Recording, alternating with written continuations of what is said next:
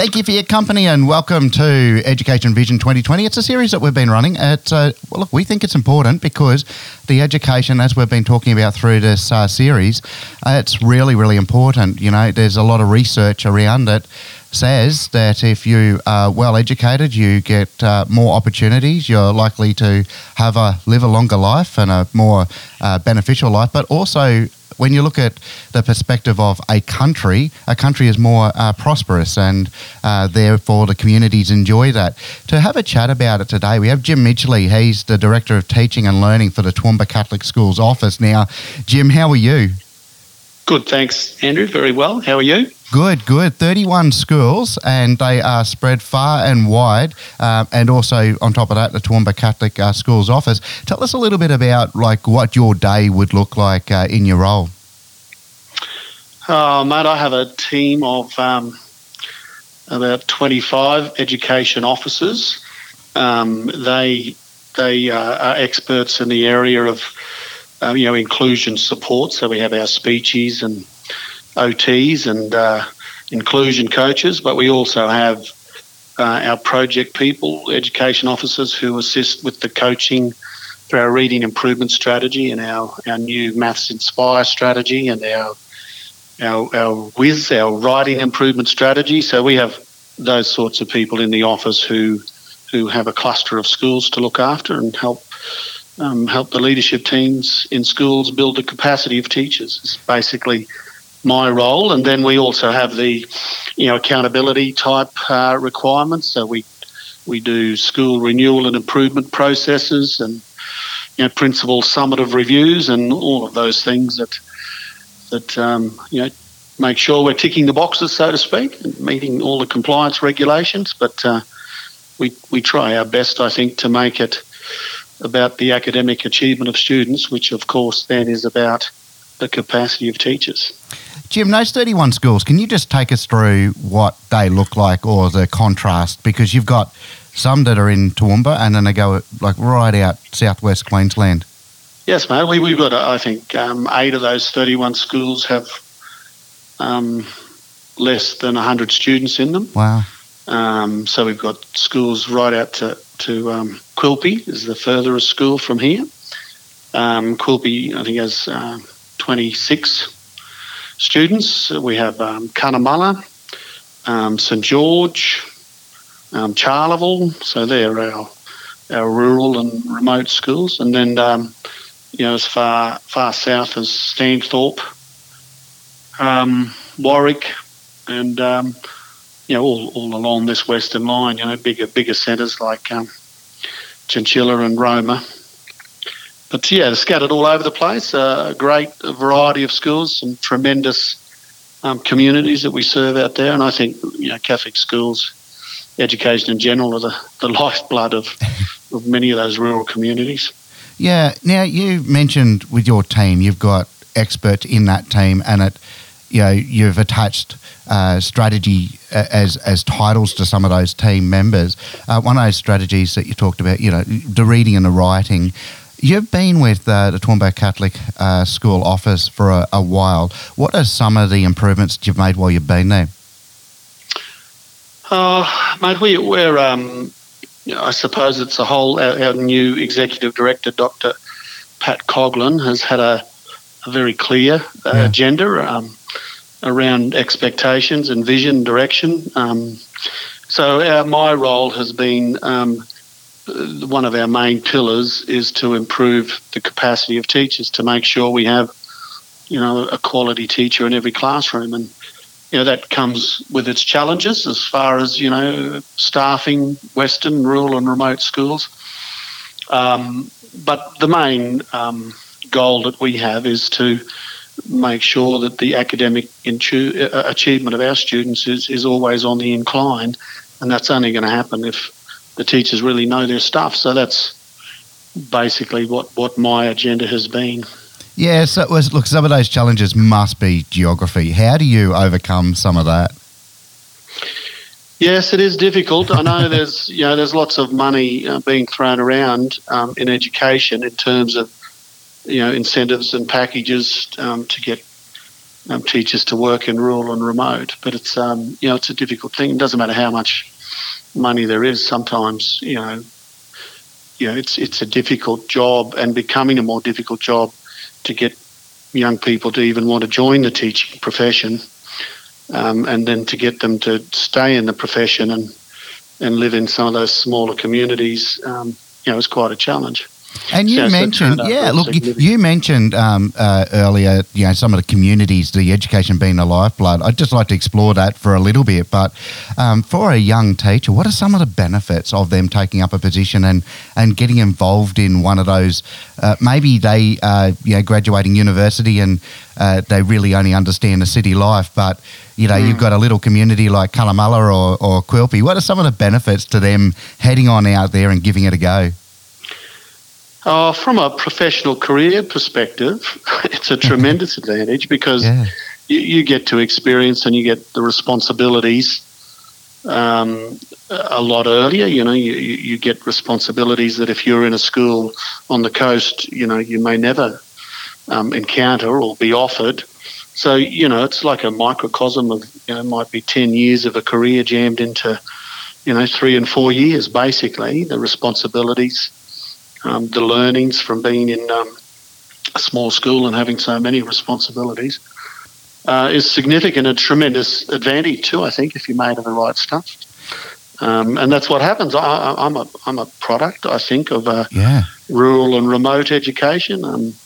Growing up in Western Queensland towns and certainly began my career in in Western country Queensland and I put a lot of anything I've learned has come from what I've experienced and what I've lived in smaller country towns. Yeah, is it the case that when you're, say, in a big city school, if there's a challenge that you're being presented with in relation to one of your students, it's very easy, isn't it? Because you've got the network immediately around you, most likely inside that school, that you can pass them off to this specialist or that specialist. But in a regional school, while you may have those broader support networks within, say, the Toowoomba Catholic Schools office, but when you're in remote Quilpie, you've got to take care of that yourself. So you'd be learning that sort of skill, wouldn't you? Oh, sure. It's not. I don't think they're isolated. There's always technology nowadays. There's you can talk to anyone, get advice from anyone. Yeah. It's just the fact that you're isolated because you're there on the ground, and there's a lot less peers to talk to for advice, and there's and plus one of the difficulties in the smaller places is you're always on show if you belong to an organisation like ours, with very high expectations around, community engagement and behaviour and, codes of conduct and expectations. It's, you're always on show. You're always in the public eye, and, there's always, this sense of you're always at work. It's a difficult thing. But lots of people have overcome it, and many people would regard it as one of the best decisions they've ever made to do Western service. So I don't think it's a handicap. I think it's a different thing, but it has its own challenges, but also has tremendous advantages. And you talk to young people out there nowadays, people living in places like Roma and even Mitchell, Cunnamulla, a lot of those people are just having the time of their life. If they get their networks right and they're willing to be involved in the community. I know lots of people who will tell you it's the best decision they've ever made in their life. Yeah, look, you just touched on, the teacher and just to go for principals or teaching staff, but them not being able to really switch off, like they are teachers, whether they're in the community. And, let's put that right across the whole Toowoomba Catholic Schools office jurisdiction, so Toowoomba included. The standing of teachers in the community, has that changed over the years, and where's that headed? Yeah, and I think with this days of social media, and I don't think it really matters whether you're in a small community or a big community. How you behave and your views of the world are generally with our current generations, they're out there hanging out in the line for everyone to see. So I think it is important you teach who you are, and I think if you're a teacher, people are always looking over your shoulder, and kids aspire to impress you or to be like you, or to generally speaking, I don't really think rural or remoteness is any more intense than the fact that you're in a role, and you're in a role that always keeps you in the public eye, and people are always going to be checking on you, and people are always going to be sharing what they've heard or they've seen. I think there's lots of positions nowadays, where that people have to be aware of that. Yeah. Now, Vision 2020 for education across, not just, maybe even look at it broader than just the Toowoomba district, but in Australia, it's becoming increasingly competitive. There's lots of technology that's being brought forward inside education. Do you see that with a element of excitement? Yes, mate. I think we have to. That's where the world's heading. We can't. We can't ignore it, and we can't try to operate without it. We've got to make the most of it, and we've got to use, technology as the accelerator. It's got to be the accelerator. I believe Michael Fullan used those words that technology should be the accelerator of learning. It's not the reason for learning, and it's not particularly, the pedagogy, but it's the accelerator. It can enhance the quality of learning, because of its impact on engagement and that sort of thing. But I look forward to it with positivity, as I hope anyone in the field would. And what are some of the opportunities that the Toowoomba Catholic School Office is taking up with these, with this change of technology, with the change of styles of learning, with the acceleration? Well, mate, it's an example would be, so in teaching, it's been difficult for a number of years now to get, senior experienced teachers in areas like physics, chemistry and Maths C, that sort of thing. That was a principle on the coast for a long time. It was always difficult, to get good quality people to stay in those sorts of roles. They moved where the market took them, basically, because there wasn't a great deal of depth to the pool. So you can imagine that gets really compounded when you're talking Western schools. So we've got some big secondary schools, Dalby, Roma and Stanthorpe. So it's very difficult, to get the pool of teachers in those specialised subjects to work in those schools. So technology, one of the projects we're working on at the moment is how can we share that expertise around by doing sort of an online sort of modules where the physics teacher, say at St Mary's College, for example, could present online lessons to students in Dalby and Stanthorpe, and while there would still be teachers obviously in the rooms in those remote places, we could have an expert teacher in terms of assisting with the pedagogy and helping those students meet those goals. So you're now talking like a multi-location classroom that, it transcends. There's no boundary as to the walls and the building. This is now anybody could be sitting anywhere and consuming this. Well, that's been done successfully for many years. Yeah. Distance education in Australia and particularly Queensland is, it's a stellar example of how distances can be overcome. There's been some great work done in the past here by University of Southern Queensland as well, connecting our rural and remote schools to, places all over the world. There's no reason why, we're probably taking a bit too long to get it all going, and we're probably incorrectly being the shortage of teacher being the reason that drives us, when in fact, there's no reason. There's tremendous advantages for it.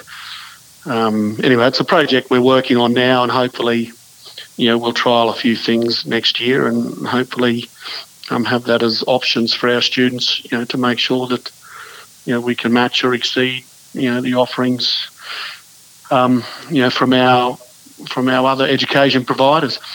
So for we just students, see it as a natural thing. yeah, for students, we're like say 5-10 years into the future, and we've talked to a number of schools on the coast, and some of those, I know one in particular was saying that they think that campuses may take more of a university approach where they become 24-hour, 7-day places of learning. You know, you've got $1 million facilities, and that would be true of out in regional areas. Do you see just the way that people attend schools changing? I do, mate. I think that in our lifetimes we'll see an end, to the traditional classrooms. We'll see an end to a standard curriculum. I think the work of some of our colleagues, Greg Whitby and in New South Wales, his language and his leadership down there talking about, personalised learning in terms of, we don't have a prescribed curriculum. The client comes to us and says, this is what I'm thinking, this is where I'm heading, these are my ambitions. Can something be designed where I can, run with my own program and you can help me meet my needs in terms of where my future lies. I certainly see that happening. Education has taken a long time, really, very resilient, if you like, to adapt. We still seem to think that we have to have a teacher in front of a classroom. We still seem to think that everyone gets treated the same and has to be learning the same thing, in the same way. It's taken a long time, for people to be awake and willing to explore other possibilities. But I think it's all starting to happen. And, I think, that whole notion of planning for personal learning, not just, for kids with special needs or exceptional needs, but, every child should be able to get from school what they require. I'm not saying we're abandoning the basics or the kids don't need to be literate and numerate, but I just think it can't be about dancing through the hoops, where the ATAR or the OP is the only thing that matters. I think there's got to be, people have, I suppose the best way to explain it is we've got to have other things to measure. There's lots of other things that matter other than the academic achievement. I'm not saying it doesn't matter, but lots of things matter. And unfortunately, because money comes from governments and governments determine the agenda or politicians determine the agenda, it's always chopping and changing. And governments, of course, love things that can be measured. A lot of funding and everything is determined by the things that can be measured. But, the easier things to be measured are standardised tests and that sort of thing. But, well, when you look at that, that's really quite interesting, and we have been discussing that throughout the series. Look, we're looking down the barrel of, and it's been coming for a long time, but that's accelerating as well. Artificial intelligence, robotics, things that have repetitive processes being automated. And a lot of principals have been saying, well, we really need to be looking at critical thinking and creativity. They're the things that are important. Correct. How are you driving that in through your school network? Well, there's no doubt that creativity, collaborative problem solving, all of those things are what employers want into the future. It's just not written into the curriculum, and it's not prioritised because it's not something that can be assessed. So governments aren't necessarily that excited about anything that's not going to be able to measured and compared and, justifiable because of that assessment. So, that's all part of the, the difficulty. We've got to work out how to assess things that really matter. So as a country, we need to be having this conversation and really figuring out where our future lies and how education is going to drive us to that future, Sure, and I think we are, Andrew. We've got a tremendous pool of national experts and international experts and tremendous organisations, I think, that make it all happen. There's just a lag between those innovators and, government policy. There's just a lag. I think lots of people know what we should be doing, but, the lag in terms of the the system and the structure that supports that is something that we've got to overcome. Yeah. Finally, you have a broad view because you look over a number of schools. For a parent that, maybe their child is heading into school for the very first time, or maybe they're making a transition from primary to secondary, what would you encourage them to look at when they're looking at choosing a school? Well, I'm never overly excited by schools or leadership teams that do the dance around it's only the data, in terms of their league tables. I think you've got to look at, the well-being of students. I think you've got to look at generally the happiness of teachers. You've got to see, are they a group of teachers who seem to get on? Are they, is there clear intentions in that school in terms of a vision, where they're heading, what they want to achieve? When the principal talks to you, do you get a sense of, like where he's heading with this? You've got to feel as if you belong to the place. You've got to feel as if they really know my child and they care about my child. And can they talk very clearly about what a child is going to be, when they leave this school, beginning with the end in mind, so to speak. What do they think the ideal graduate from this school looks like? That's how I've always thought. And so then your whole staff then design the methodology and the pedagogy around what we want this child to be like when they finish at our school after their 13 years here or however long it is. And I think that's an important thing. You've just got to know what you're aiming at. It's not a sausage factory. We're not just trying to get as many people as we can to get to be an OP1 or a high ATAR. We're trying to get people to be finishing in an education system feeling at peace with the world, at peace with themselves, a belief that they can contribute to the community, a belief that they can make things better for other people. I think and how a community articulates that is the sorts of things that would help me make a decision about about whether I'd send my children there. Yeah, Jim Midgley, Director Teaching and Learning at Toowoomba Catholic Schools Office. Thank you very much for your time with our listeners.